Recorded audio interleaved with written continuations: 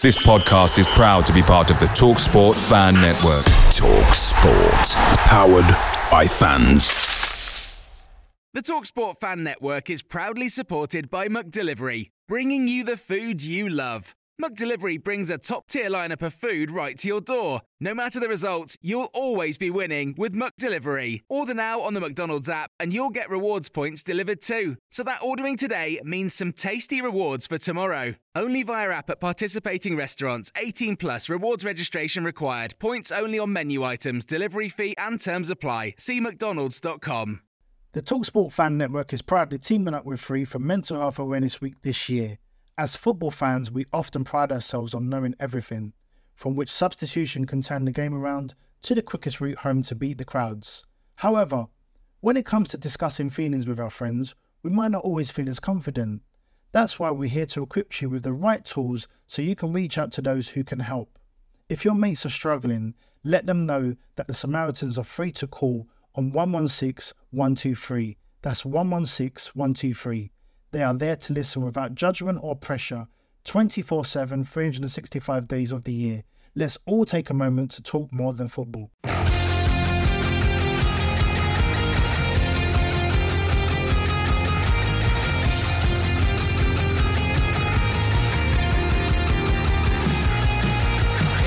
Johnson floats it in for Aidan Flint!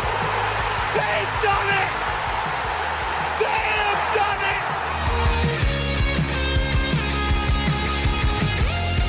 Still with Lee Gregory, he's in the box, tries to screw it, is it going to be there? Yes!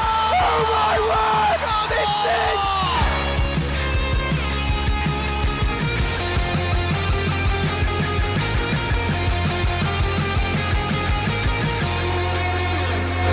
in! You're listening to the number one pod for Sheffield Wednesday. This is the Wednesday Till I Die podcast. EK's on fire. Your defence is terrified. 5 goals in 4 games, and we all thought that we'd not signed a striker. How wrong were we? Hello and welcome to Wednesday Till I Die podcast. I'm James Mappin, and with me this week to go over yet another win. I've not said that many times this season. Back-to-back wins for only the second time is Neil. Neil, first of all, mate, how are you? You all right? I'm very well, James. How are you, mate? Yeah, all good. You know, we can't stop winning at the moment. You know, 3 wins in 4 games? It's brilliant. I mean, for those that don't know you, we're recording this at the opposite side of the world, quite literally as well. Whereabouts are you, Neil? It's I'm in Adelaide in South Australia. It's 7 p.m. on a Sunday night here, so it's bit of a change. Probably your usual time for your pod, but certainly not on your end at the minute. No, it's an early one for me, but it's all good. You know, 2 young kids. I've been up for a couple of hours already, to be honest. So I'm absolutely fine. And yeah, it's absolutely boiling where you are as well. I wish we had that sort of weather. Although yesterday with the sun, I thought it were about 35 degrees because, you know, sat on that north stand. I need to bring a cap because. I had my hand up just trying to block the light all the time. To be honest, there were one bloke sat just in front of me to the side. Ingenious. He had a woolly hat on, but then he had his ticket. He had a paper ticket that he had his ticket like underneath his woolly hat, creating some sort of like visor almost. And I thought that would just, you know, I'd never thought of doing it. I mean, it looked like a bit like a twat, to be fair. But, you know, if he could see the game and he weren't putting his hand up, then fair play to him. Yeah, you have to start getting yourself a woolly hat with a peak on it. That's what that sounds like. But yeah, certainly no woolly hats over here at the minute. It's been a nice 35 degrees here today, so shorts and t-shirts, and I've got my air conditioning and my fan blowing as I speak. Yeah, I've got a hoodie on. Go figure. Anyway, enough of weather chat for this podcast. Do you know what as well? I'm absolutely knackered. I came out of Hillsborough yesterday feeling like I'd ran around for 90 minutes. Honestly, those final 10, 15 minutes were just draining. Felt like a lifetime, didn't they? Oh, tell me about it. Go on then. Last 10 minutes. Oh. Do you know what? I mean, I don't think I've got any nails left. That's for sure. Because I was like, kick it, you know, like that bloke who sits behind you. Do you know what? Don't get me started on him, mate. Like, Christ almighty. Like, honestly, I nearly turned around and asked him if he'd renewed his season ticket, and then, I was waiting to be disappointed when he told me that he has. Because, he was constantly going off on one, saying, do you know what makes me laugh, right? I don't mind people having a whinge and a moan. We all like to go to football for different reasons, and people like to go to get it off the chest. But when you're shouting to kick it long, I get that. That's fine. If you don't like playing out from the back and you think, ball's going back to keeper, I get it. Some people don't like that. Not everyone's fully on board with the modern way of playing football. But then when we do go long and it doesn't come off, don't then start shouting, saying, "What the fucking hell is that?" You've literally just told him to do that. I mean, it's not like he's listening to you, to be fair, but you're shouting for it. So when he does it and it doesn't come off, don't then get annoyed. You can't have it both ways. You know what I mean? Honestly, I have to bite my lip. Like, bite my lip, bite my tongue. You need to say something. You need to tell him to come out with a different catchphrase or something, because get it for him is not the one to be saying all the time, is it? So. No, not really. Not when we're scoring the goals that we're scoring. Anyway, let's talk about the football then. Obviously, I always like to talk about before the game what your thoughts were. I mean, were you fairly confident that we could get something out of this game? Before we kicked off.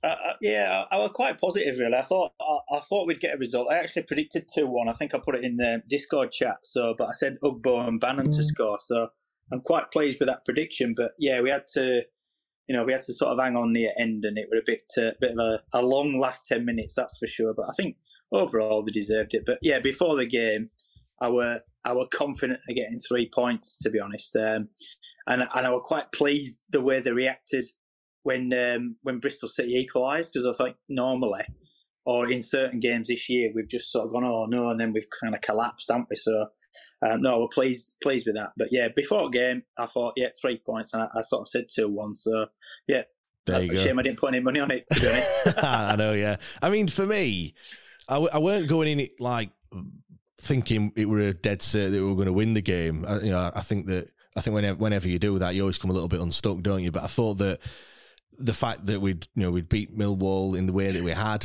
all right, the Leicester game, but then before that, the game against Birmingham at home was another fairly convincing win, and I just thought that that kind of expectations returned a little bit after Huddersfield. I know I've referenced it a few times, but after Huddersfield game, I had like zero expectations. I just thought, going into the Birmingham game, I thought we were just going to get beat, and that was going to be it. The season we're going to come to an abrupt end. But now I'm going in thinking, like, them nerves have come back, thinking, come on, I hope we win again. I hope we get a win today.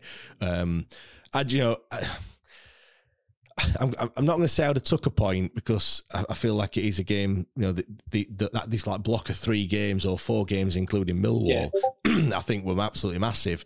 But I feel like for like going into game at Bristol City, I had that expectation again that we could just do it and we could do something. But yeah, it's good to have them nerves back, I think, as well, because you don't want to be going into a game. Yeah, I think.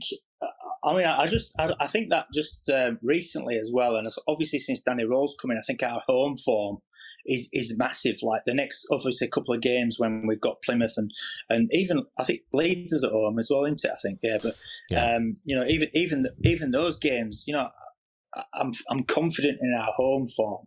It's the away from home that obviously we need to try and pick up them extra points or maybe snag 3 points. But certainly home form. The way that the players respond to the crowd and vice versa, and Danny Rose, like his interaction with crowd is phenomenal. I mean, you see him on sidelines, and he's literally kicking every single ball with them players, isn't he? Yeah, he's just spurring them along. He's like us as a supporter, where you're saying pass it here, move it there, and do that, and he's waving his arms around, and he must be absolutely knackered at the end of the match. yeah, it looks like. Yeah, I mean, I sit on the north stand. I can see him, on the opposite side of the pitch, and yeah, he gets very animated. That's for certain. I mean, you touched on the home record. I know we're kind of skipping on a little bit, but 7 wins, 2 draws, and 3 defeats under Danny Rowe. It's 23 points out of 36. Obviously, yeah, stark contrast to the away form, but he's really, I think when you're down at the bottom, if you can win your own games, pick up the away points when you can, but the home form is I think is vital, and he's certainly sorted that side of things out. Just on the on the game as a whole, then before we touch on the starting lineup, like for me, these wins against especially at home, and the manner that we won the game, I think they're the ones that you need when you're at the bottom of the league. I thought we were on top. I thought we were good value for the win, but how many times, Neil, have we said that we've been on top and the better team, and not just this season? I think in football in general, and then you come away with nothing, or you come away with a draw, or worse, like I said, a defeat. But it's good that we're on top and we actually made that count yesterday afternoon. Yeah, that's right. And I think when Danny Röhl first came in, obviously our chance ratio went way up compared to when it were with Xisco, and we weren't converting them chances, were we? And I think the last 4 or 5 games, with the exception of the Leicester game when we didn't score, in the other games we've not actually created as many chances, but when we have, we've taken them. Ugbo, like you're saying at the start of the programme, Ugbo's on fire. Like he's had probably about 7 or 8 chances and he scored 5 goals. So I think the difference in the last 4 or 5 games is that we've started to become that clinical in the box and just finishing off our chances, as opposed to before the ratio of goals to chances, and I don't know what the stats are, but ratios to goal to chances were like a lot less. We were creating 12 chances and going, oh, we should have won these games. Maybe Watford at home when we drew, I think it was, when we had loads of chances and we come away with a draw and we're sort of downbeat about it. But now it's like, obviously we'll come on to it, but Ugbo's first goal, one touch, turn, bang, goal, Yeah, it's fantastic. We're starting to be clinical a bit, You mentioned him being clinical. Ike Ugbo, he's had 7 shots on target. He scored 5 goals. He's had 17 shots in total. Let's not forget, I think he's hit the post twice as well. So, that a couple of inches either side, and that could have quite easily been 7 goals for the season. That's just, he's averaging 3.5 shots a game. He's averaging 1.5 shots on target a game as well, and 5 goals in 4 games now. He's we will talk about him a little bit later on in a bit more detail, but to have someone that's as clinical as that, we've certainly been missing it, and it's quite refreshing to see, really, because this season I've been banging my head against brick wall, in terms of. We didn't bring a striker in the summer. It was clear and obvious that we needed one, but we didn't bring one in, and struggling for goals. Anthony Masaba were leading goal scorer for large parts of the season, and he's not exactly prolific either. So it was just quite refreshing to see. Like I said, 3 wins out of 4 now, 6 goals. We've conceded 3, 9 points from 12. It's like promotion form, that, isn't it, Neil? And I wouldn't have thought, if you'd said to me, if I'd said to you 2 or 3 months ago that we'd be doing this, you probably laughed at me, to be honest. Yeah, and you know what? On back of that disappointing result at Huddersfield, obviously I think it's come out in press last week that they had this meeting and they all had a bit of a home cruise and stuff and cleared the air and stuff. And then since then there's just been 3 wins in 4. But, if you think about that Huddersfield game, really we should have been getting points from that, and we didn't. It was so disappointing to come back with 3 wins out of 4. And, to be honest, Leicester, we gifted them 2 goals. They didn't create that many clear-cut opportunities, and we still had our chances. Clean sheet second half against them. So, plenty of positives, but I think that's kind of coincided a little bit with that little switching formation that Danny Röhl's come up with, 3 at back, which we might touch on as well when we go through to other things. But just when you said about the Huddersfield game, I think you're right. He did come out. I think he spoke to someone in Germany as well. I don't know who it was who he spoke to, and obviously I can't confirm this, but I think that up until that point, Danny Röhl was. Everything he touched, I don't want to say turn to gold, because we weren't winning every single game, but he could do no wrong. Southampton putting Deshaun Bernard in the number 6 role was probably a mistake and everything, but I think that was the first game where he properly got it wrong, like in terms of the tactics and style of play and everything else and what he was doing. And I don't know if he just kind of if it not, I don't want to say knocked him down a peg or two, because I think that's probably the wrong words to use, but kind of made him realise a little bit that actually, I can't just play gung ho football and because I think that's what happened against Huddersfield. He kept his foot in and thinking, let's get a goal back straight away, and it just all come crumbling apart. And I feel like it's maybe made him reevaluate how he needs to do things at the bottom of the league. And I feel like that, especially the game against Millwall was more. We've not seen that kind of type of play. Almost, letting the other team have the ball and saying, go on, then what you're going to try and do with it, rather than going out and all-out attack and surprise. And we were more calculated. And I feel like, it is after that defeat that's kind of, it's no surprise, is it, that they've had this home truths meeting with the players and the staff and everything, got everything off the chest, and he's kind of realised, right, we're in this together. We need to all, let's stick to my principles, but there's more than one way to skin a cat, as they say. So he's gone. I think he has stuck to his principles. He's just changed it slightly, like with the three at the back, putting the wing backs in. Obviously the loan players that have come in with Beadle and Poveda, which I'm sure we'll talk about later, they've now got like a month under the belts at the club, and they've bought into how he wants to play. But he has changed it because we obviously everything went out front back. We made them mistakes against Leicester even, and then last couple of games Beadle's gone a bit longer. Smith's come on at last 10-15 to hold up the ball, and then when he's gone to this three at the back, which I think kind of works, that's why when he changed it to last 10 minutes yesterday and put four at back, Johnson were getting absolutely battered down that left side. But I think with three at the back, Palmer at right centre back, and Valentin's, if you watch the sort of goals, he's almost been inverted and come inside, and Palmer's still gone on. Palmer's still bombing on as a right back, so he's playing to his principles, but he's kind of just tweaked it a little bit. And whether obviously you've got Pedersen and Chris Powell there, and they're well experienced, especially Chris Powell in the Championship.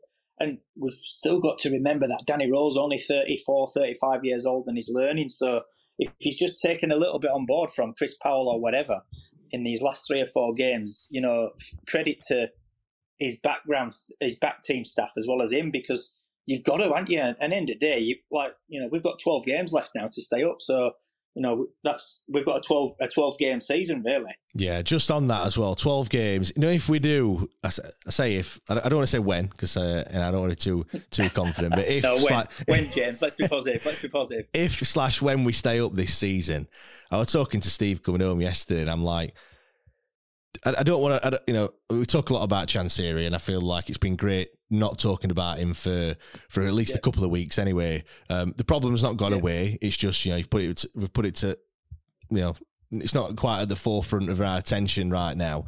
But I feel like if we stay up this season, he needs to back Danny Röhl in the summer, 110%. And I don't mean signing these 6-month loans or, I mean actually signing some quality players that, because you see what Danny Röhl's doing with they're not his players. I know we've brought in 4 players and they're all performing, since January, Ugbo and Poveda, as you've mentioned. But some players of the ilk of Jan Poveda, I don't mind, they don't all have to be permanents. I get that. I get like what, Championship clubs do have to sign loan players, but he needs to put his hand in his pocket and actually back the manager. And if he can't do that or won't do that, then I feel that's the point where he needs to hold his hands up and say, look, I've took Sheffield Wednesday as far as I can, or I can't take him any further at this point in time. I need someone else to come in and move them on. Or, look, it's not going to be a 2-minute thing. You're not going to be a takeover in a month's time or anything like that. It might be a little bit longer, but certainly you've seen it where there's outside investment. The buyers will just inject X amount of money into the club until they've bought it.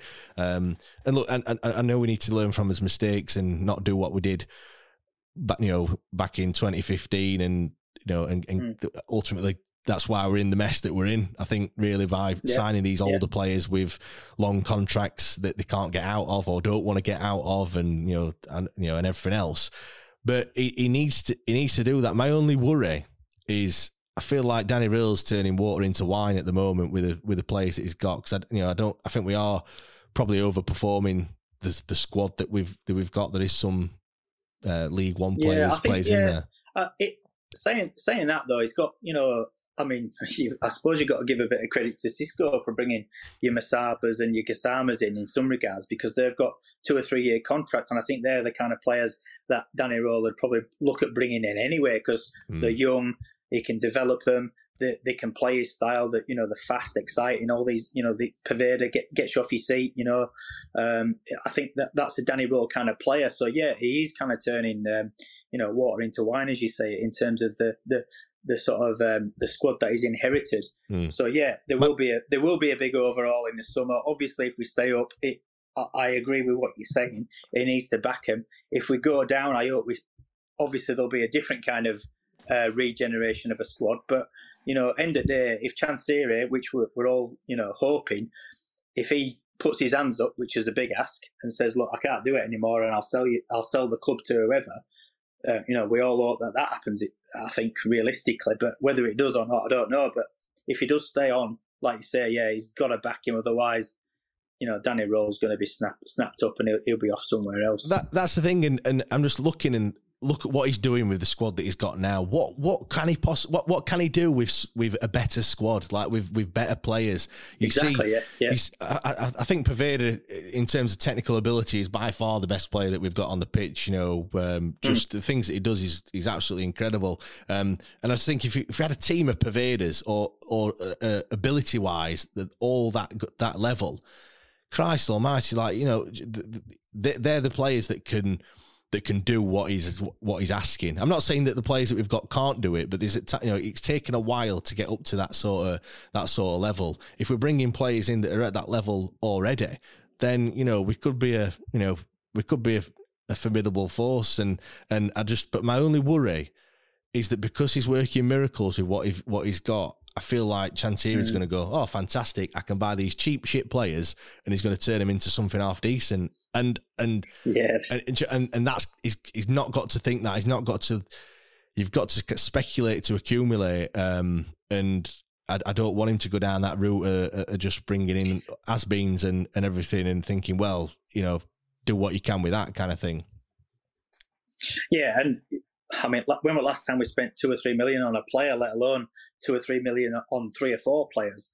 It's not happened, has it? And that obviously works both ways, with the club not selling players for money when they've had an opportunity to do so as well. And if we stay up, is there any truth in going back for this that American striker? I can't remember his name now, but Duncan Maguire. Yeah. Is there any truth in what was circulating about him? Because obviously the Blackburn deal fell down. Is if Danny Röhl's identified him as the target and this 30,000 a week striker, and we were close or we weren't close, we'll never know. But if we do stay up, is he the kind of player that we're going to go back in for and splash out big on? You'd like to think so, but don't get me wrong though. I don't want us to go out there and get in the same mess that we were in before. I'm not asking for us to to go stupid and £5 and £10 million players and everything else. I just feel like I get the impression the players that were brought in January weren't the top targets. I know Poveda's been fantastic. I know Ogbo's been fantastic as well. You could argue maybe they were the top targets. But I feel like there was probably other targets that we missed out on and didn't get for whatever reason. And I just want him to have the best possible opportunity. I say him as in Danny Röhl of doing something brilliant at Sheffield Wednesday. And we've got that manager now. We've got that manager that can do something, and it's exciting. And pretty much, I would go as far as saying 100% of the fans are fully behind him. Not a bad word is said about them. And how many times have you been in that situation? We're 23rd in the league. You know what I mean? We're next to bottom. Yeah. We're in the relegation zone, and yet he's got the buy-in from every single fan. And we've just got to we've just got to use it and push forward, because if not, it's just be a massive opportunity lost. And there's other managers out there that's, I'm sure there's other managers that have an equal standard as Danny Röhl. He's not just one of a kind, but it's going to be it's going to be so difficult to get someone to come in that's similar to him. Let's talk about starting lineup then. Unchanged from the side that beat Millwall 2-0 last time out. No fresh injury concerns. I know Dominic Iorfa were fit, but it was unlikely that he was going to get straight into the side. So it would Beadle in goal, Palmer, Heckler and Bernard, Valentin, Volks, Bannon and Johnson, Poveda, Masaba, and then Ugbo up top. What were your thoughts when you saw that lineup? I mean, I called it in the morning on Twitter. I thought we could see an unchanged lineup for what I think is the first time under Danny Röhl, and probably the first time this season as well. He had no reason to change it, did he really, Neil? No, not at all. I were happy enough with that, because obviously the performance last week against Millwall were good enough. It did the job, and obviously he might not have had many options to change anyway. I know Cadamarteri came back in on bench. Good to see Dom Iorfa back in the squad.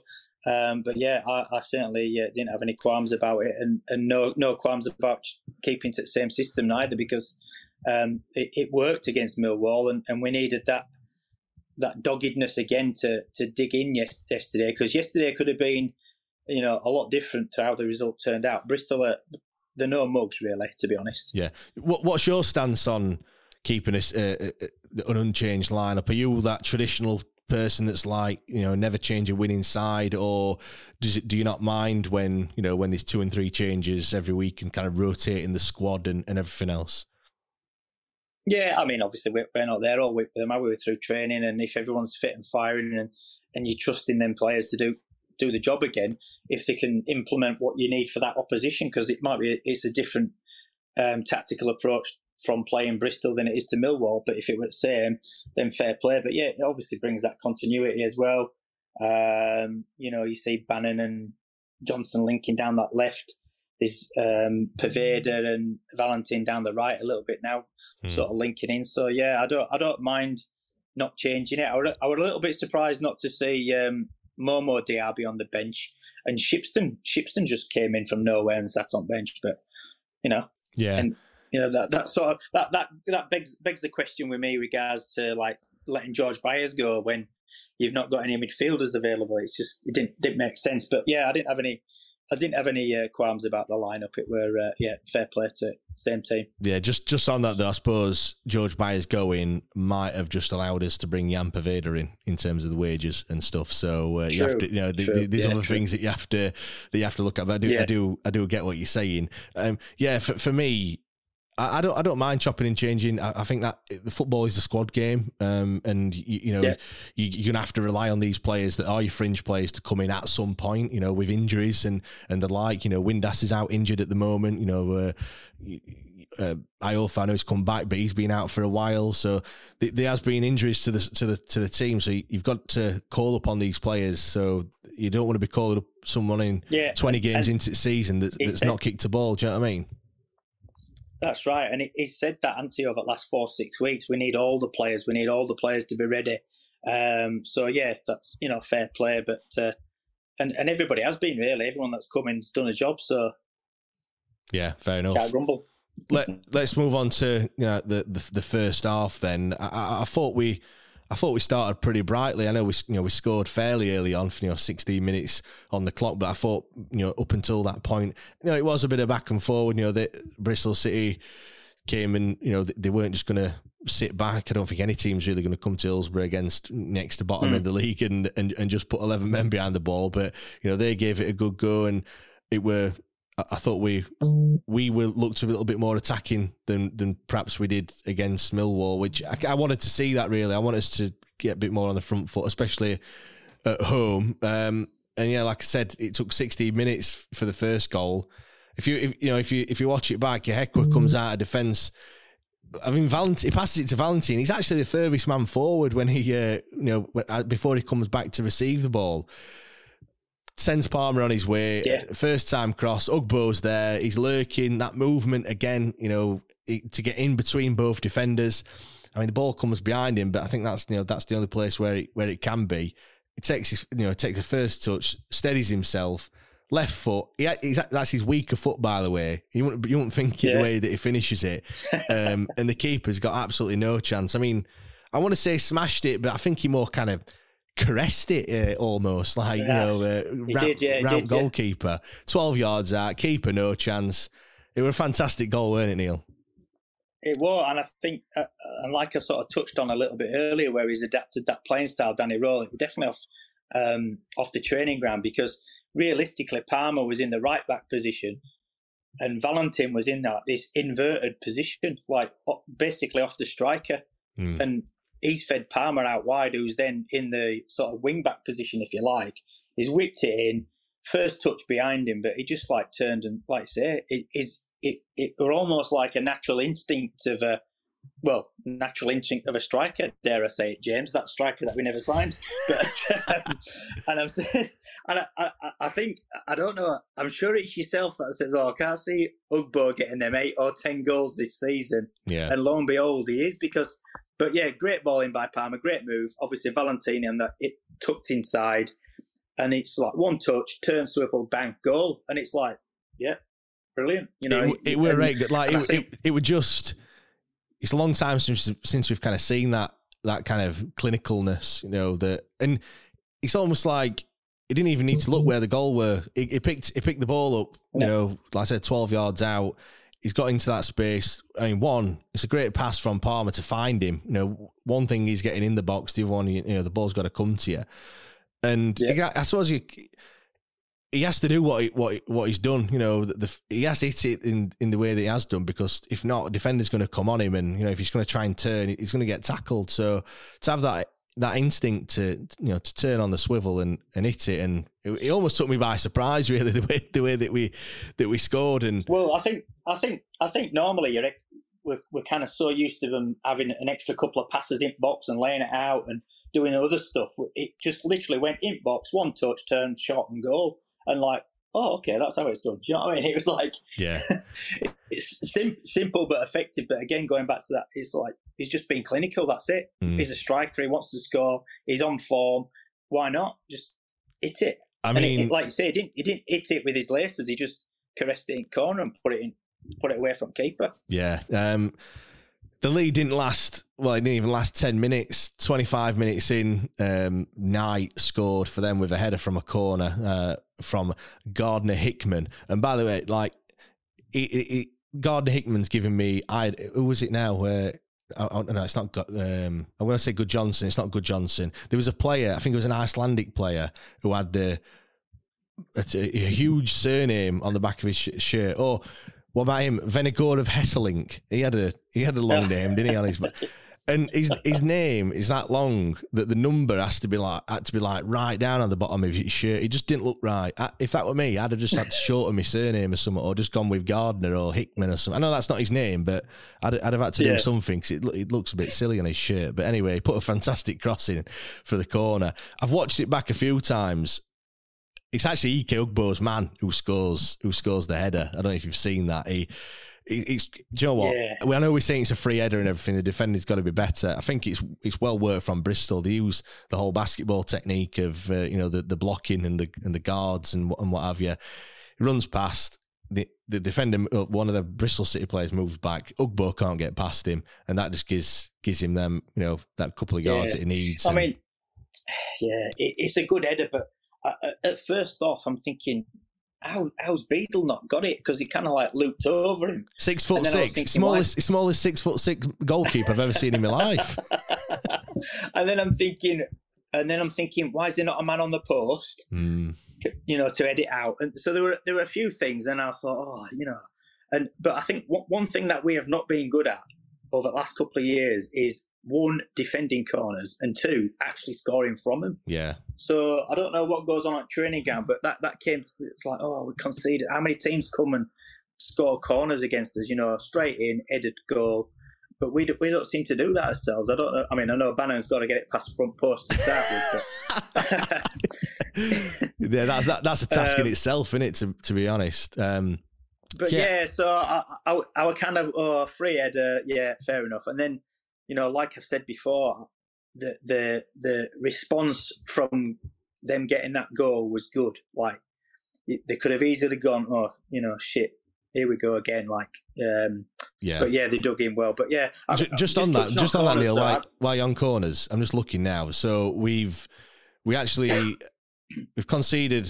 Well, we've given up 96 shots from a set piece. That does include free kicks, by the way, which is the 6th lowest. Just in comparison, Watford 149 shots that they concede from set pieces. In terms of goals, we've conceded 10, which is the 6th worst. I think Blackburn 14, 13, 12, and then obviously we're on 10. The best is Hull have only conceded 5 from set pieces, and it's when you look at it on the opposite side, we've only scored 5, which is the 4th worst from set piece. Again, that does include free kicks. And I don't know, is Gregory's goal on the opening day of the season, is that classed as a set piece goal? It probably is. The way that it gets nodded down. But I know what you mean. Yeah. In the crossing and a header from a corner. Yeah, I think the last one's got to be McGuinness last season against. Whoever it was at home, I can't remember what in the pissing rain. And that's the thing is like we seem to concede them, but I mean I don't even think any of our centre backs have scored this year, to be honest, and I can't really remember them getting much last year in that respect. But when we don't have that, and other teams do have that, where your centre backs might get 2 or 3 goals each, that's 6 or 7 goals for a season. And we don't get that. It's just putting so much extra pressure on everybody else. Well, mainly the strikers to score the goals. And I don't know what we can do to change that, but never mind. We'll probably say that Icky will probably get an hat-trick next week. You never know. I hope he does against his former club, against Rotherham. Yeah, that would be nice, wouldn't it? Icky and Michael Smith combining to get a few goals. You're right. Yeah. We ain't got a centre back that's scored. The only defenders that have scored is Marvin Johnson. If you want to class him as a defender, I know he's been playing a lot at left back recently this season. But now Juan Delgado, he got a goal in against Hull earlier on. He? Yeah, I know exactly. But yeah, in terms of centre backs, you're right. We haven't. Deshaun Bernard's not scored one. Bambo, Hekwa, none of them have got on the score sheet. Same with long throw-ins as well, though, James. Same with long throw-ins. Like we keep last few games, Volks has been putting these long throw-ins in. And they just get headed out, and then they clear it, and you're like, "What? Well, what's the point in putting 3 centre backs up? We're not really capitalising on the long throw-ins, so I wouldn't really persist in that as well. I'd just rather get him take a quick throw in, get it into Perveda's feet, and he can just take it on rather than wasting time, because we're not being successful from it. So before that goal as well, I thought we had a chance where Valentin bombed down the right hand side, and he got caught in between 2 minds, I think, and I've seen it from the opposite angle, from where I was sat, and I think Bristol City just do well in kind of covering off all options, and he tries to float it in, and it gets headed away. But at that point, I felt like he should have just smashed it across the box, and anything can happen. You get a corner, you get a deflection, and everything else. And obviously, hindsight's a wonderful thing. And then, lo and behold, a couple of minutes later, they go down the other end, and it did felt like a bit of a sucker punch, really. I thought the response from the fans were great, though. I don't know if it came across for you, but we score a goal and it's like, shit.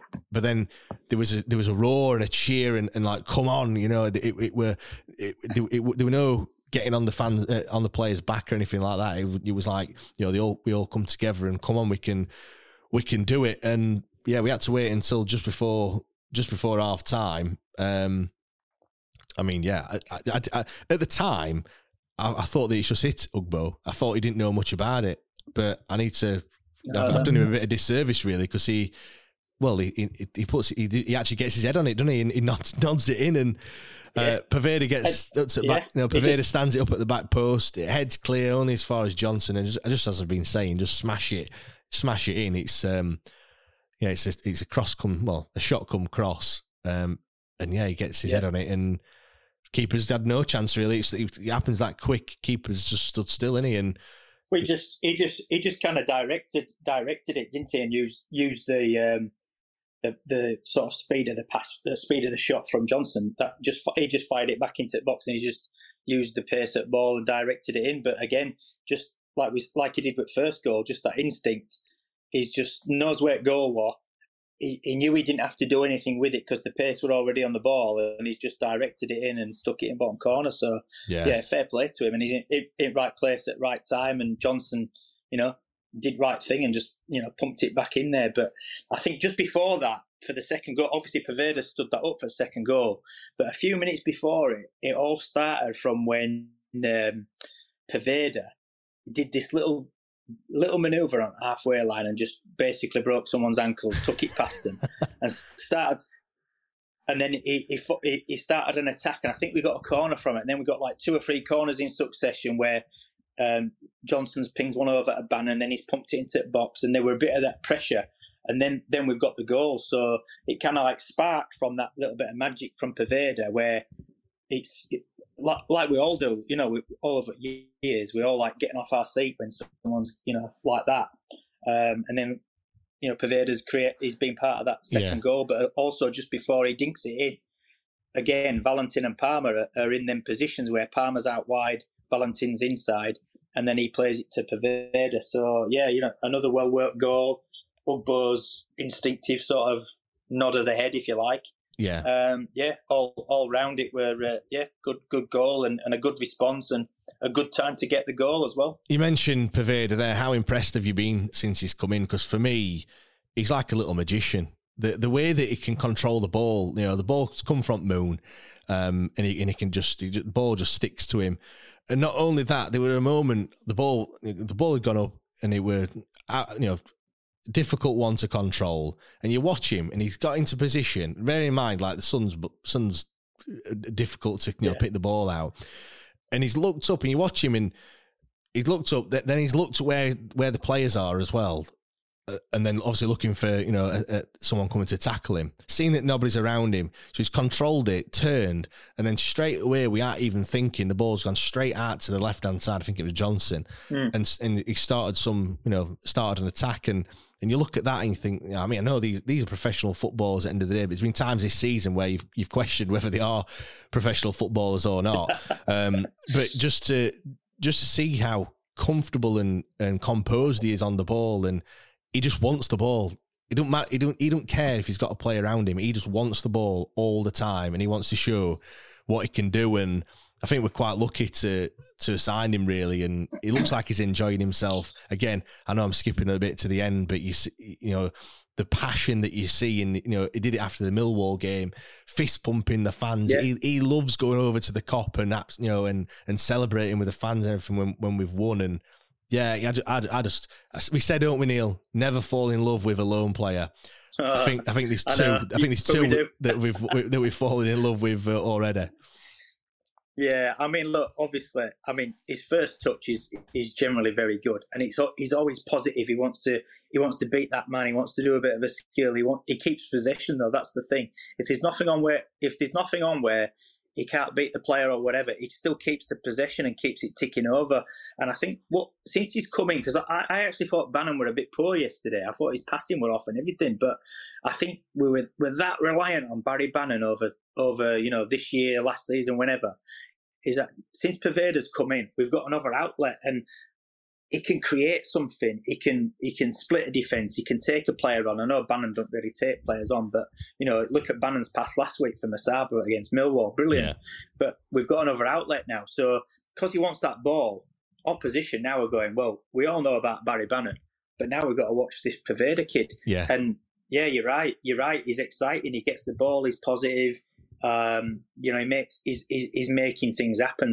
By 75th minute, he looks absolutely knackered, mind, but he's got to get up to match fitness. But you can't knock him. And like you said, that even that after game when there's a goal scored as well, he's fully bought into it. So whether that's down to Danny Rowell again, he's fully bought into it. I know he's only temporary, but. Yeah, well, they spoke to Danny Rowell after the game. I think this on Radio Sheffield, and he mentioned about Jan Poveda, and he said how they've got he wanted to say that they've got that bond and everything, and he kind of backtracked a little bit and said that he's got that bond with all the players. Obviously, this is Danny Röhl, right. But I know he's trying to say he has got a relationship with Jan Poveda and one that's working. And he was saying how when he's on that side, he's always looking to him to, you know, for that kind of positive affirmation, I guess, of like what he's doing is right, and he's you know, almost like I suppose it's a bit like a father and a son relationship in it, really, in terms of, you know, am I doing the right thing, Dad, and everything, and the you know, he clearly is, like, he's clearly doing exactly what Danny Röhl's saying, and that's what I mentioned about, you know, about Danny Röhl being backed and bringing the players in that can actually implement what he's trying to do, because let's not forget that Danny Röhl's come from a background of, you know, German national side and Bayern Munich, playing, you know, working with players that are, you know, 50, 60, 70 million pound players. We've not got those 60, 70 million pound players, far from it. I feel like, you know, they're not going to perhaps do exactly what he's asking of them immediately, or sometimes they're perhaps not even capable of it. Whereas when you get a player like Poveda, he can just do it straight away. Like he's fully on board and everything. Neil, half time came, well, moments after we scored that second goal. I mean, they always say a goal before half time is, you know, the best time to score, but is it? I don't know. Is it? I think the best time to score is probably just before full time, or maybe just after half time. But everyone says it, don't they? Best time to score just before half time. Best time to get a goal. Yeah. I mean, if you're 3-0 up, it doesn't really matter. But I suppose anytime's a good time to score. It is when you're Wednesday, anyway. Yeah, it has been. Yeah, look, obviously, just before the break, it sort of changes probably the mood in the dressing room as well. Like, you know, we've just got our noses in front, but I suppose then it's about refocusing them and get them to concentrate. Picture the scene. All of your mates around, you've got your McNugget share boxes ready to go. Partner this with your team playing champagne football. Perfect. Order McDelivery now on the McDonald's app. There's nothing quite like a McDelivery. At participating restaurants, 18 plus, serving times, delivery fee and terms apply. See mcdonalds.com. The TalkSport Fan Network is proudly teaming up with 3 for Mental Health Awareness Week this year.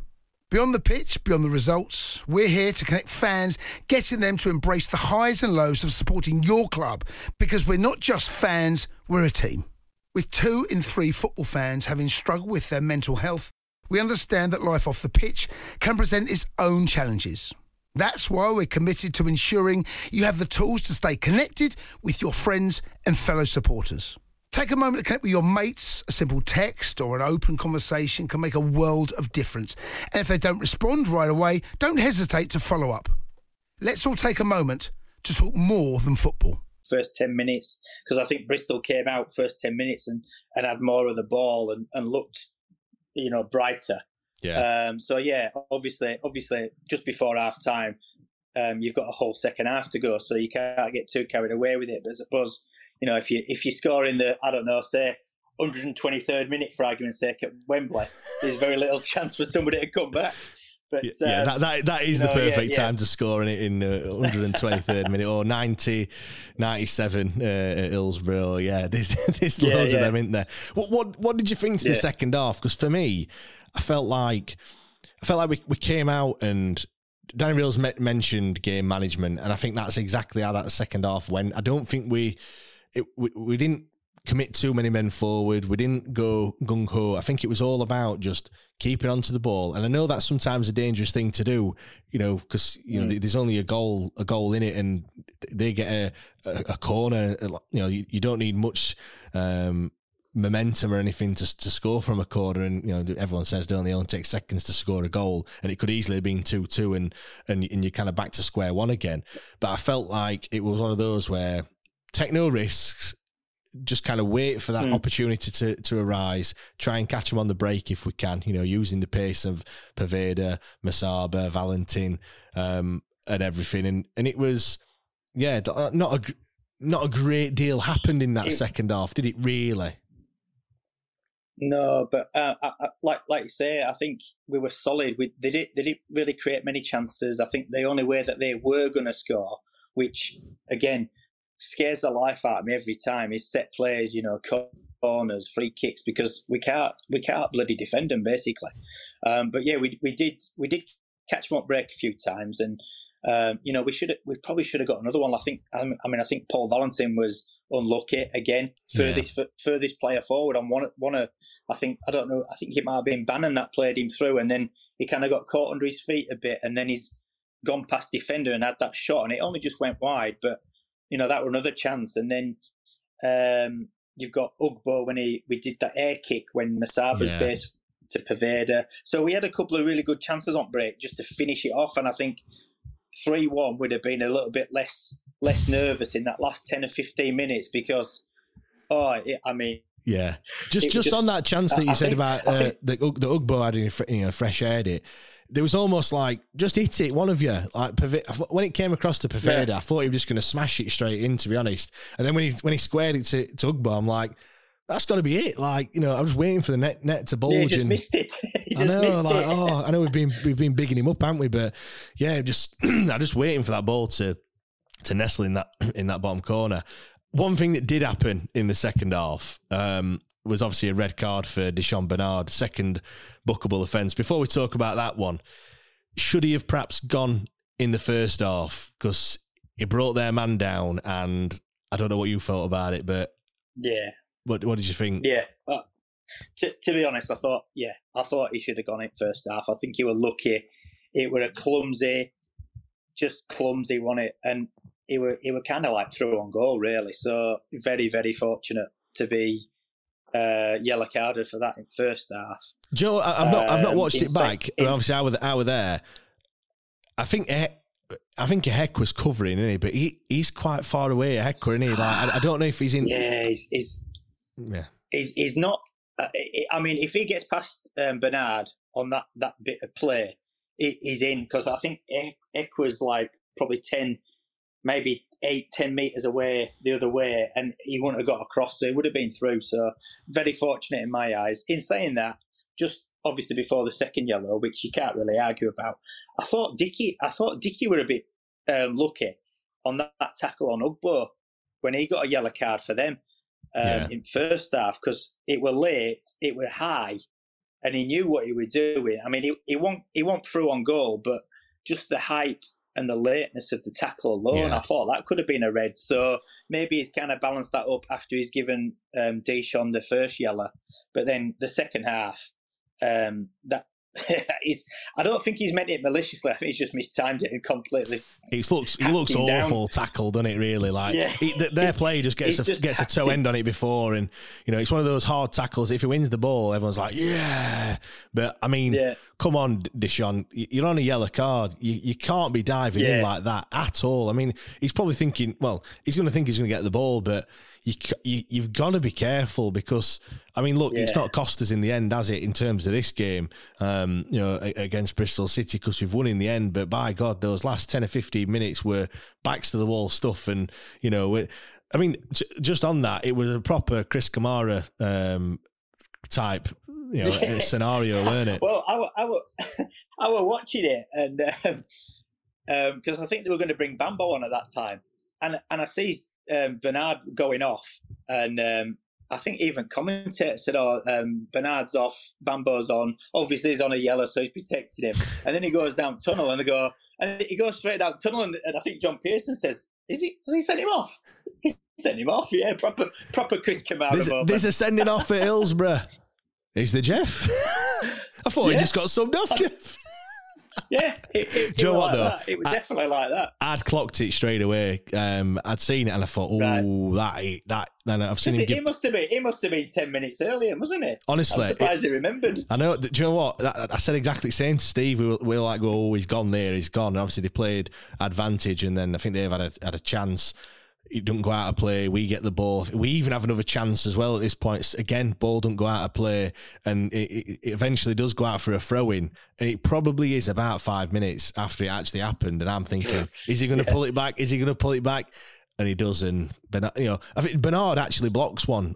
Like he's not on the line, but he gets in the way of a shot. And I'm thinking, I know this is how it doesn't play out, because that shot wouldn't have happened if he'd have brought the play back. But I mean, like Steve was saying, imagine if he'd have scored a goal Imagine if he'd have ran forward and you know and got on end of one, and then he scores and then gets a booking and then gets sent off. You know, they'd be up in arms going, "Fucking hell, he shouldn't even been on pitch." But like he had no qualms, and I mean, just on the ref for a second as well. I put a tweet out last night. I thought he was the best referee that we've had all season. I know we've just mentioned that maybe Bernard should have got a red card, but I don't think it was Stonewall. I don't think it was, it wasn't like, he's made a mistake. I think it's, you could argue, he should have got a red card earlier on. A few people have said, he missed the time wasted and stuff, but I don't, when the game's 0-0. I think he's tried to let. Yeah.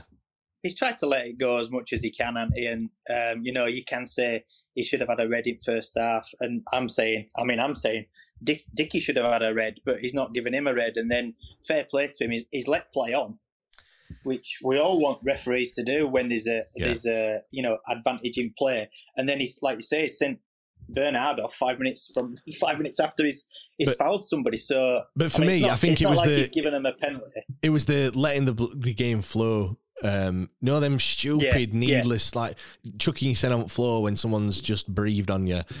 He didn't fall for that. Get up and get on with it, hasn't he? Yeah, but he did it for both sides as well. I think there were a couple of times where Poveda went down and he said, "No, get up." That's it frustrates the hell out of me when players do that, especially defenders when they're running towards the goal line and they feel that touch and they go down and you think that you've bought that free kick and it's an easy free kick for a referee to give because nothing, the defender's in possession of the ball, nothing's going to happen. The striker, the attacker didn't have it. They weren't going to score a goal, so that's why they give it every single time. But it just frustrates the hell out of me, and I don't think he did that yesterday. I thought that he reffed it pretty well. I think by all accounts he reffed the 4-0 against Cardiff in the FA Cup as well, which were quite eventful, weren't it? Can we have him every week? Yeah. We have him every week then? I mean, that were eventful, weren't it, with all the penalties that Cardiff got given. Yeah. But no, Joe, credit where credit's due. I think we're quick to dish it out when refs have been poor. I think you've got to equally, you've got to say, and give credit where it's due when a referee's had a good performance. And I think, if the refs, he's not without his flaws. I'm sure there's, every referee makes a mistake. But I think if we had a referee like that every single time, and look, we've won the game. It's easy to praise a referee when ultimately, every decision that he's made has had no bearing on the result because you've got 3 points at the end of it. And I do appreciate that, but I felt like, I thought he made it a better spectacle by just letting the game flow, in my opinion. But you just said it there though, James. If the referee's made decisions that haven't influenced the game, he's done his job. He's let things go. He's give it a foul when it's a foul. He's not made any really over contentious decisions. It's not like. Was it Oxford last year when they got a penalty when somebody fell over the back of for Mayweather? Yeah. It's not like he's given big blunders like that where we can all point the finger because, like you say, we're sat here and going, do you know what? He had a good game for both teams because he didn't really make any massive dubious decisions or poor decisions effectively. I don't. There weren't any, referees a wanker chance or anything like that. And I know that's always a good sign. Yeah, and I know obviously we were leading for, there was only probably 20, 30 minutes out of the 90 that we weren't leading for, and obviously we're leading for the whole of the second half. So again, I know it does kind of change your perception of a referee. It might be a little bit different if we were perhaps losing, but even though he's given a red card and we're still not we're not up in arms about it. It was fair. We knew that everyone knew that we were going to get a second yellow for that. And do you know what? For me, I feel like some referees want to be the centre of attention. They want to be the focal point and they want to make it all about them. Whether that's what they actually think or whether that's just how it comes across. But he wasn't one of them. He was one that just. Just ref the game as it should. Thomas Kirk was his name, by the way. For that, I know some people like to take notice of referees. I don't really. People are like, "Oh fucking hell, he's refereeing again. He gave us 2 red cards in them in last 2." I don't even look who they are, mate. That'll be that bloke who sits behind you. I've probably got them all written down. Yeah, probably. You've got got a black mark next to some people's names. Yeah, just before we do the 3-word match review and everything, just great scenes at the end. Still people leaving before the end. I don't get that 2-1 up. No. Not seen many wins this season. You've got to steer right to the end. I know people have the reasons and everything else, but I've not seen as many people. The people that did stay until the full-time whistle, there were a good probably 10 minutes after when Danny Rose come over, and they're still there. I've never seen that many people stay after the game and joining in with the celebrations. I mean, Jan Poveda, I know we've already spoke about him, but he absolutely loves it. Him and Masaba are absolutely buzzing. There were a point where Will Volks is like pointing and talking to everybody stood at the side of. He's obviously saying, oh, "Look at him," and laughing and joking, like he's a little kid, just getting all excited, but. Like Danny Röhl and Chris Powell, they are fully invested in it, aren't they now? Absolutely, like in terms of the fans and that connection.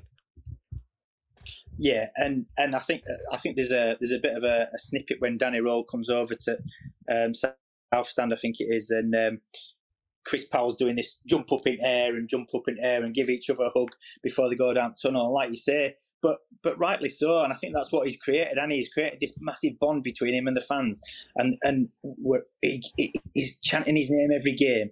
But I think it puts onto players as well, because if you actually watch after, I think it's the second goal, you've got Paul Valentin falling to his knees, banging on ground. Yes, get in there, and Palmer's in box with his arms in air. And I think he echoes on halfway line when it shows another camera angle. And even he's like punching ground. So it's like, falling to your knees and punching ground. You've just gone 2-1 up against Bristol. It's not like you won World Cup, but, you can see that there's this massive,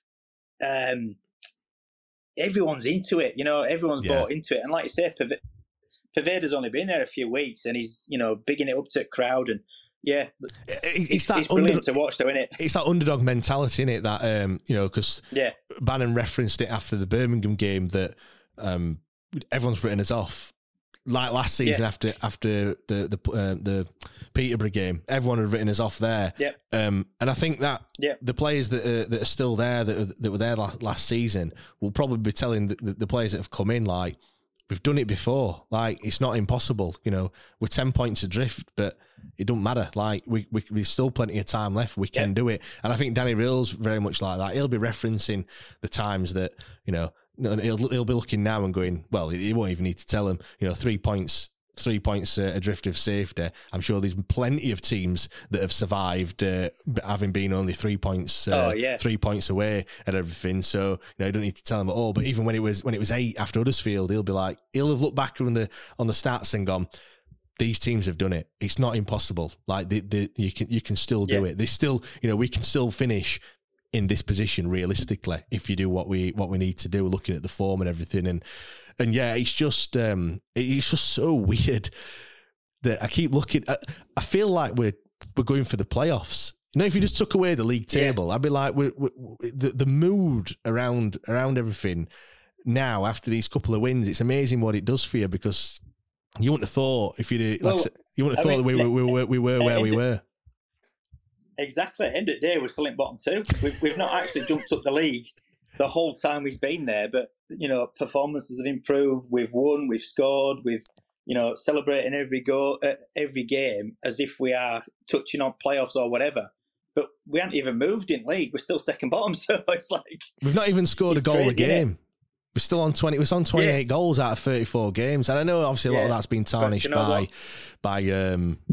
Cisco at the start of the season and those 10 games that he was in charge of, which were an absolute car crash. But it's absolutely mad. But even in that, we've still had a couple of 4-0 losses and all that stuff. So considering all that's in there as well, there's definitely positivity, and that gap's getting closer and closer. Yeah, just in terms of that gap as well, I was looking at the league table and some of the results. Yeah, they didn't all go our way, far from it. I mean, Stoke lost 2-1 away to Cardiff. They're just 3 points ahead of us in 22nd. QPR beat Rotherham to climb out of the bottom three for the first time since September, I think it is.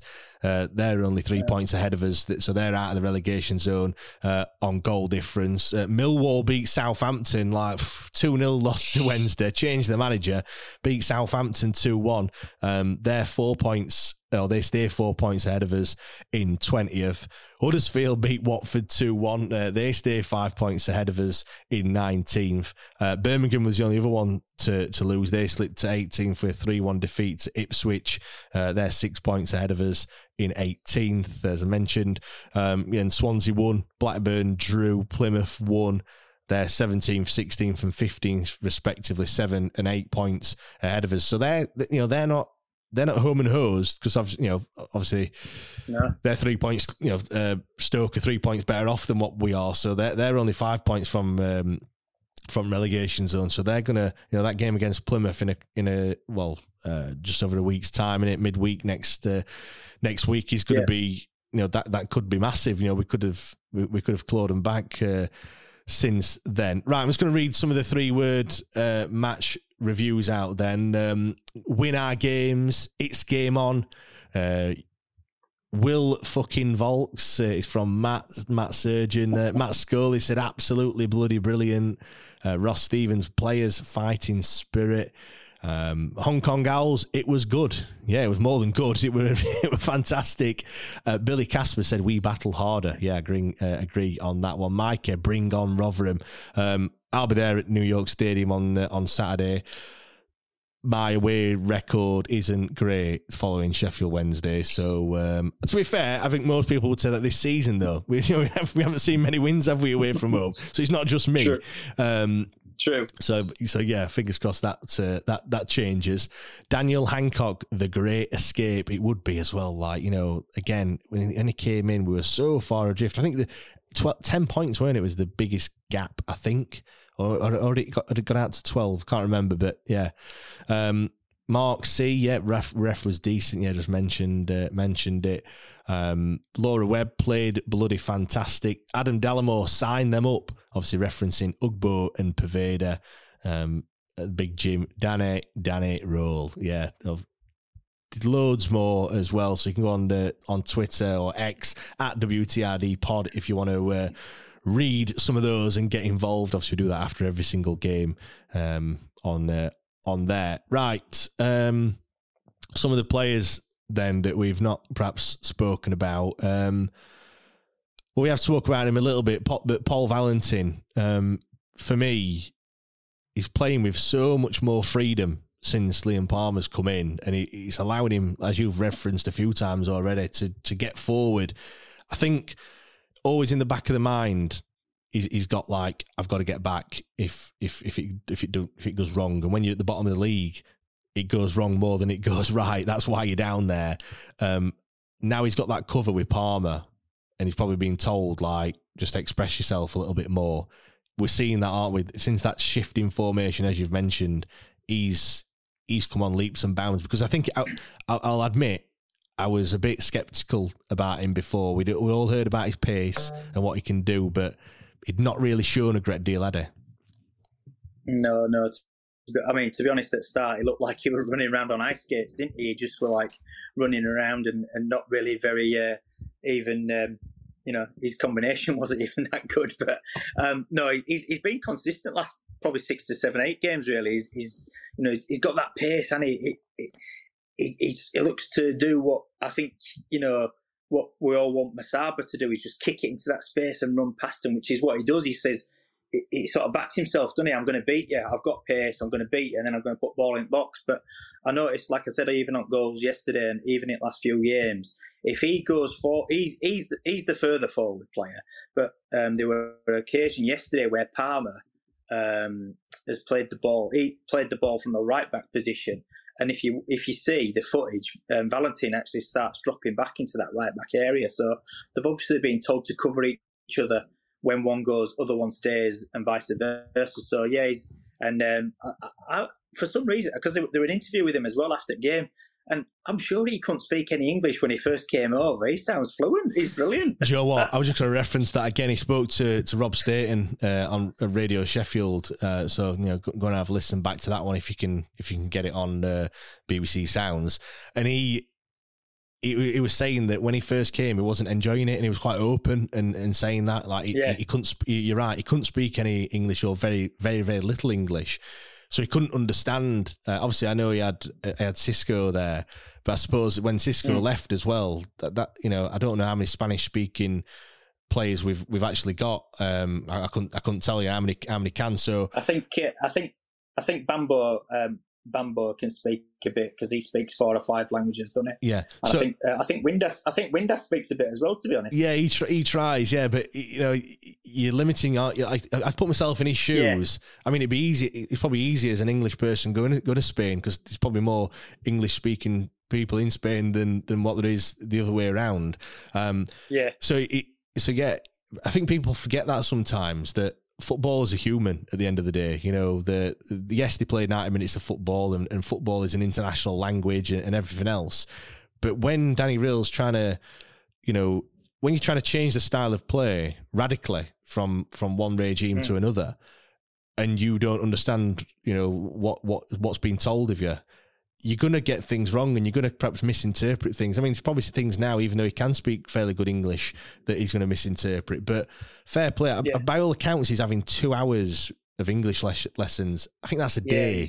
He's picked it up very well. And to be honest, if his understanding of the game now with a German coach is better than when he had Cisco and that were his mate, then he doesn't say very much for Cisco, does it?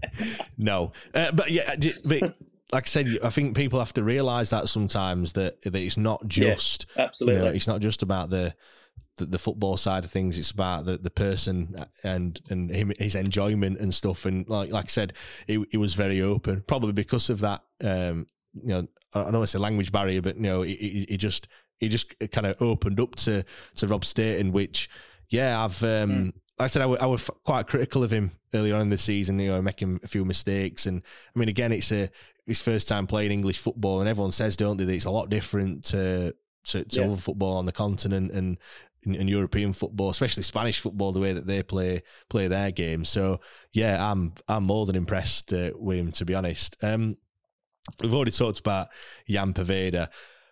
Anthony Masaba, what did you make of his performance? Obviously, he's come off the back of probably a 10 out of 10 performance against Millwall, a goal and an assist. What did you make of him yesterday? It wasn't his best. I would have actually probably subbed him a lot earlier than what he got subbed yesterday. I think Gassama's been a bit unlucky not to start, to be honest, but obviously Poveda's come in, so he's kind of pushed him out a little bit. He showed a little bit in glimpses, but I think sometimes he just tries to do too much, doesn't he? He just, do what you're good at. And like last week against Millwall, beats a player, but he didn't actually have to skill past him. He kind of just played it into space, ran past him, played it across for Ugbo and scored. So I think yourself referred to it earlier, where that's what you want to see him doing. Just beat a bit like Valentin does. Just put it past the player and back yourself, because you're quick enough to beat probably most of the players you come up against. So you don't have to do 16 step overs and beat him 3 times. Just get past him. I agree. There was a time in the first half where he definitely did that. There was space behind, and he could have just knocked it past the defender. He would have beat him for pace, hands down, easily, because he'd have got a jump on him. But he tried to do a bit of skill and everything. Masaba's one of those players that, like for example, Liam Palmer, he's a 7 out of 10. Every single week. I know last season he was probably more closer to an 8 and a 9, but you can guarantee that Liam Palmer will give you a 7 out of 10 performance every single time he puts that blue and white shirt on. Anthony Masaba, he can give you a 10 like last week against Millwall, but equally he can give you a 5. Do you know what I mean? And be very underwhelming and kind of not showing you. I think we have to be realistic though, because again, I keep referencing it. He plays for Sheffield Wednesday, we're 23rd in the Championship. Like he ain't, he is not. If he were as good as what or if he can kind of iron out all those mistakes in his game, be worth about 10 million and probably playing, top of the champ or even bottom half of the Prem. Like he's got that sort of ability in him, but he's just not quite showing that. And I agree with you. Yeah. Half time, I would have subbed him off and just put Gassama on there, like for like. I do think they are very, very, very similar players. They blow hot and cold. Luckily, in recent weeks, when one's not been performing, the other one has. So it's almost like they've just swap places, if you know what I mean. They've both been performing, interchangeably, if you know what I mean. So yeah, I was a little bit disappointed with him, especially off the back of the Millwall game. There were times where when Johnson were picking the ball up and he was stopping to collect the ball from a standing start and just use your pace. I mean, look, it's easier said than done. We're asking someone to keep running and running and running as if they're a robot. It's easier when you stood in the stands and you don't know how knackered they are. He could have been bollocks. That's why he's not tried to run through. But yeah, I mean, on the whole, I am impressed with Musaba, and I think there's definitely a player in there, and Danny Rill's probably the right person to try and get that out of him. And you've got to sort of remember as well, where you sort of followed into what we just said about Valentin, is that it's his first year in English football. He's still quite young. He's learning the game. He's not probably played as many games as Valentin at senior level. So, you've got to kind of take them into consideration as well. Yeah. Coming from, Holland or wherever it was, playing in a team struggling at bottom of the league. There's a lot of different things that you can put into it. But at the end of the day, when he's on, and it's great. But, you've got to find that consistency, I guess. Yeah. One other player I want to talk about before we move on and talk about Rotherham that we take on next week is Michael Ehekwe. He's not played a great deal of football this season, but I feel like he's solid, and I've spoken before about I feel we need a Michael Ehekwe in the side personally. That older head, and I know that Liam Palmer's older as well, but just someone that's solid, and I think there's always a place in the game for a header and a kicker. I'm probably doing Michael Ehekwe a little bit of disservice there. I think he's a bit better with his feet, but certainly in comparison to like a Dishon Bernard, he is a. When Michael Ehekwe goes up for a header, there's not many times that he don't win that header, and he's one of those players that can just kind of alleviate the pressure and just do what's needed. He'll do that dirty foul and get the blue card if it was in, the cynical fouls. Yeah, that's it. He wins the headers, but for me, which I mean, I can't hear it, but I know when you see him on when I'm watching game.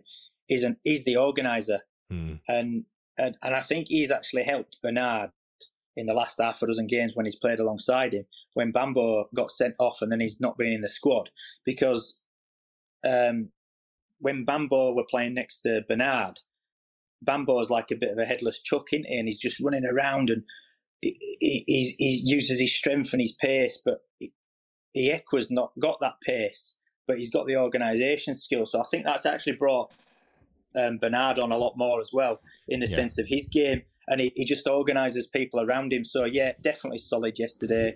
Headers, like you say, header and a kicker, but organising, I think is the big thing we get from him. Yeah, 100%. I think what is it people say now? A tackle is a result of a mistake or something along those lines. Like if you have to tackle all the time, it's because you've fucked up somewhere else. And you don't see him put any crunching tackles. He just puts himself in where he needs to be. He leans on the striker. He knows exactly what to do. He's been around the game for so long and playing at this sort of level. Bouncing between League One and Championship. So and he's been there and done that with Rotherham. All right, he's been relegated probably more times than he wants to have with Rotherham. But he knows what it's like to be in this sort of scenario and battling for every single point that you can get. So yeah, whenever I see Michael Ehekwe on the team sheet, I'm not looking and going, oh fucking hell, he's a liability. We think that when we see Bambo on there. I always think. That's true. I referred to Palmer as being that steady seven, and I feel like Michael Ehekwe is exactly the same. he could perhaps do a little bit more in the opposition box. You know, you'd like to think he'd use his height and his strength to perhaps, you know, score a couple of goals a season. So that's probably one criticism. But again, he's not played, you know, a centre-back to get a couple of goals. They're normally playing 30, 35, 30, 40 games a season, aren't they? He's not really had that opportunity, so maybe that's a little bit harsh. But yeah, I'm more than happy when Mark Lehec was playing. It'd be interesting to see who comes in for Bernard because of the suspension. I don't know if it's 1 or 2 games, but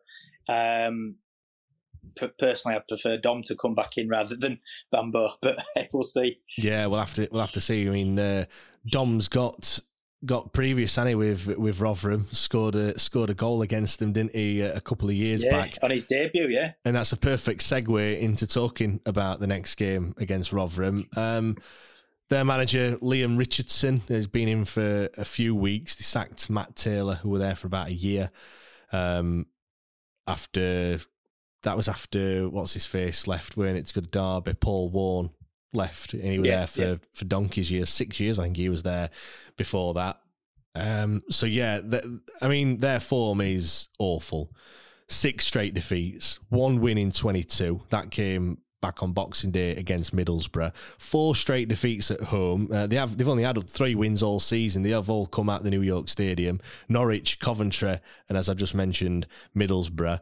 Hakeem Adofin, primarily centre-back, he's got 4 goals. He's their leading goal scorer, along with Tom Eaves, who's I think he's got 4 goals as well, but mainly comes off the bench. I've looked and I thought, fucking hell, they've used 33 players this season, because I know they've had a lot of injuries.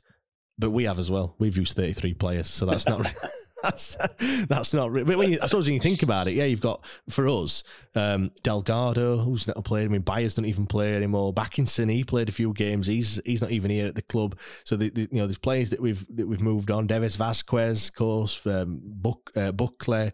When you look at it, actually, we have used so many players. I mean, I've not compared that to other teams this season. I don't know what the average is, but considering you can only register 25 senior players, and we've only got a couple of youngsters, you know, that is quite a lot that we've used. How big is this next game against Rotherham? I mean, obviously it's their cup final, so they're going to get all flags out and everything. But how big is Saturday's game? Oh yeah, to be honest, I'm probably a bit more confident at Bristol game than I am at Rotherham game, because it's just, you know, you've just reeled off them stats, and Charity Wednesday FC will walk into town, and but yeah, I think that's a massive game, even bigger than last week's at Millwall and yesterday's at Bristol. We've got to get the 3 points at Rotherham, especially given their poor form. I mean, I think they're realistically already down in some regards. Yeah, and we've just got to keep this momentum going that we've built up over the last 4 games. You know, 3 wins in 4 games. Let's make it 4 in 5. And then we've got a home game against Plymouth where, you know, then you win 5 out of 6. You know, that's, like you said earlier, it's promotion form, but we need it because we've only got 12 games. So I think Danny Rowe will do his, do his prep like he does every week for the team, and he'll select the team that does the job. I hope we stay with a 3-5-2. I hope that Dom comes in for Bernard. Yeah. I just don't know whether he will, though, because he's only just come back to fitness, and other than that, I don't think I'd really change it, because, you know, we all know Bannon can create some. Pervader's creating stuff. Ugbo's on fire, as you say. Maybe Gassama and Masaba might switch, and then, do you know what? Will Vaulks is one of the unsung heroes, because he just does nothing but shithouse the opposition all game, winds them up, he's in their ear, he's, you know, off the ball, he's even having banter with crowd when he's doing throw-ins, and you just need that kind of player in there. Like, I don't know whether you picked up on it at the game, but on the screen, watching it last night, when Gassama's by corner flag and he loses it, and then it goes out for another corner or something because he was dicking about with it, and Vaulks gives him an absolute serve. He gives him a proper serving, as if to say, get rid of the fucking ball. Yeah. Like that bloke behind you. Yeah. I think you're right on Vaulks. He is that player that, yeah, you do need in your team just to, he's like that glue that holds everyone together. And as you said, he's that one that'd be like, calm it down, just like, slow it down a little bit, that level head. And yeah, I think somebody's... And you need that in a game like against Rotherham, because it's going to be frantic. It's going to be, they're going to come out all guns blazing. We know it's their Wembley trip, their bloody cup final, whatever it is. So yeah, I think other than the forced change of Bernard and maybe Masaba Gassama, I can't see changing lineup, to be honest. No, I have to agree, really. Ikogbo, he's the informed player at the moment, and he'll be itching to get on the score sheet. I mean, I'm just looking at recent meetings against Rotherham. We've actually fared quite well at the New York Stadium. To be honest, when you look at it, they beat us, I think, back in 2020. That was the COVID season where they did the double over us. Oh, that means I've got to think about that goal that was it Ladapo that scored after the infamous Izzy Brown corner in injury time that we want to forget about. But no, just looking, 1, 2, 3, 4. I mean, there's 5 wins in the last 7 at the New York Stadium. The 3-2 that we had in injury time, that were a fantastic game as well. So yeah, I'm looking forward to it, but a bit like you, a bit apprehensive, really, because this is the proverbial banana skin in it. When you look at, they can't buy a win. Sod's law that they'll turn up and do one over us. But I feel like we've got that with those players that you've been mentioning, Pervaders and your Masabas and Gassamas and obviously Ugbo, Bannon that can pick out a fantastic pass. We've got those players in there that can. They'll bring the doggedness, they'll bring the grit, and they'll want to make it a battle, Rotherham. But I feel like we've got the players, the technical ability with some of the players that'll be able to just knock it around and frustrate them. Obviously, there'll be a healthy away following. I say away, it's not really away. I'm closer to New York Stadium than to Hillsborough, so it's like an home game for me. I'll get home a lot sooner than what I normally do for a game at Hillsborough. But yeah, we'll make it loud and everything. It's only a tiny ground, isn't it? New York Stadium. Actually, I don't mind the New York Stadium. I think it's all right. When you look at it's enough for what they've got in it. Really, it's just a tiny ground, and yeah. But yeah, well, it'll still be a 1:30 morning kickoff for me. So I don't know about that, but yeah, I think if we approach the game like we did with Millwall and we get that early goal, I think their fans will, go home, or like Millwall did, because Millwall fans turned on the team, and then when we got that second goal, half of them left. So I think it's important that we get that first goal, get another goal. The only thing is, like I say, I can't see. Yeah, the only thing is, Neil, I feel like, whilst I agree, I feel like a lot of Rotherham fans just think that, well, they know they're down already. So I don't think they'll leave. It'll almost be like siege mentality that they're expecting to get beat, and they'll club together, and almost there's been times where we're like laughing and joking and what have you, where we're already 2-0 down, and sometimes I don't think they'll turn on them if we do go ahead. I think they'll probably try and think that they're still in the game, unless of course it's 2 or 3-0 after 20 minutes and we've put the game to bed. But I think when you look at the games coming up, we always keep looking at that Leeds game and Ipswich as well, that are not too far away. They've also got an international break after that. We've already kind of penciled in 2-0s for those, so I think it's just imperative that these next 2 games now, we've done. We were talking about that block of 4. We've done the first 2 parts. We've done half the job. We've picked 6 points up out of his last 2 games. We've just got to finish it off now. A win and a draw out of his next 2. I said we'd have 7 points out of his next 3. A win and a draw, however it comes. I just hope we get the win against Rotherham. I can't stand, I just can't stand Rotherham fans gloating and everything else, because they've won. I mentioned it last time. Some Rotherham fans would rather take going down and beating Wednesday than they would staying up and losing to us on Saturday. That's the standard. That's the way it is. Right, we're going to wrap things up there, Neil. No, we're not. I need a score prediction from you for Saturday's game. What's the score going to be? For Saturday's, for Rotherham game, I'm going to go 3-1 to Wednesday. Oh, 3-1. Come on. Go on, who's going to score the first goal? I think Ugbo's. I reckon Ugbo's going to get another couple. We'll be 2-0 up at half time. They'll get some scabby deflected goal or something. Yeah. And then it'll be 88th minute to seal it 3-1, and I'll go with Iekwa. Fair enough. I'm gonna. He'll celebrate in front of their fans, and there'll be all sorts of kicking off. I'm gonna go. I'm gonna go super. I know what I've said been a bit apprehensive. I'm gonna go super positive. I'm gonna go 4-0, absolute demolition of the Millers.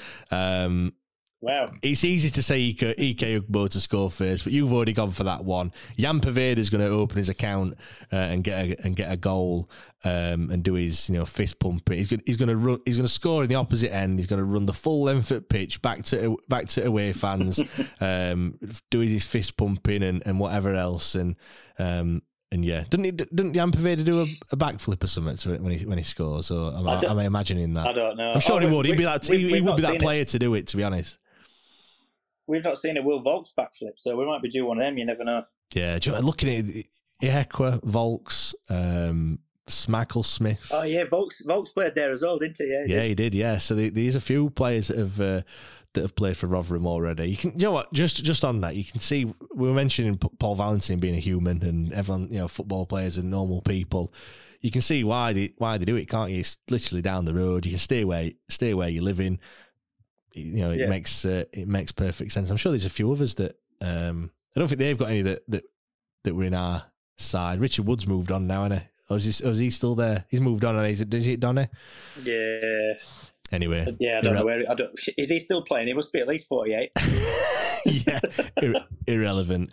Right, we're gonna wrap things up. Neil, I hope you've enjoyed it, mate. I've certainly enjoyed it. Anyway, it's been a good laugh.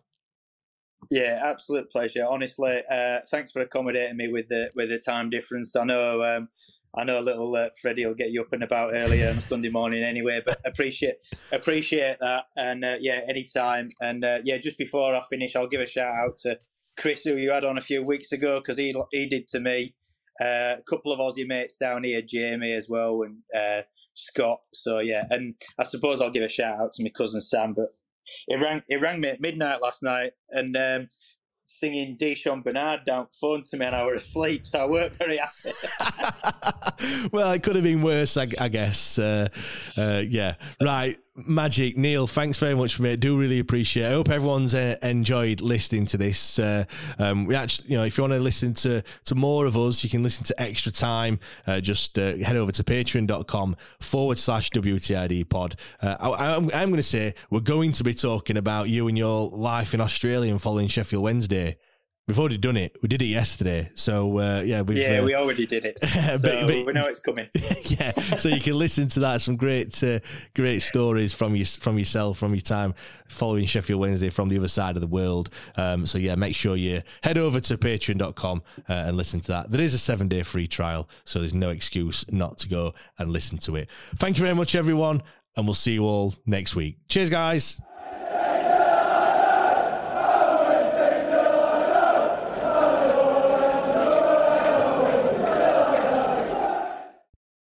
The TalkSport Fan Network is proudly teaming up with Free for Mental Health Awareness Week this year. We understand that the journey as a supporter isn't always smooth sailing, but rest assured you're not alone. There's a vast network of fellow fans who share your passion and may be experiencing similar challenges. Honesty is key in any relationship. If your friend asks you how you are feeling, tell them honestly. If you're going through a difficult time, let them know. Opening up about how you are feeling can really make a difference. After all, they are your mates for a reason. Let's all take a moment to talk more than football. Away days are great, but there's nothing quite like playing at home. The same goes for McDonald's. Maximise your home ground advantage with McDelivery. Order now on the McDonald's app. At participating restaurants, 18 plus, serving times, delivery fee and terms apply. See mcdonalds.com. This podcast is proud to be part of the TalkSport Fan Network. TalkSport. Powered by fans.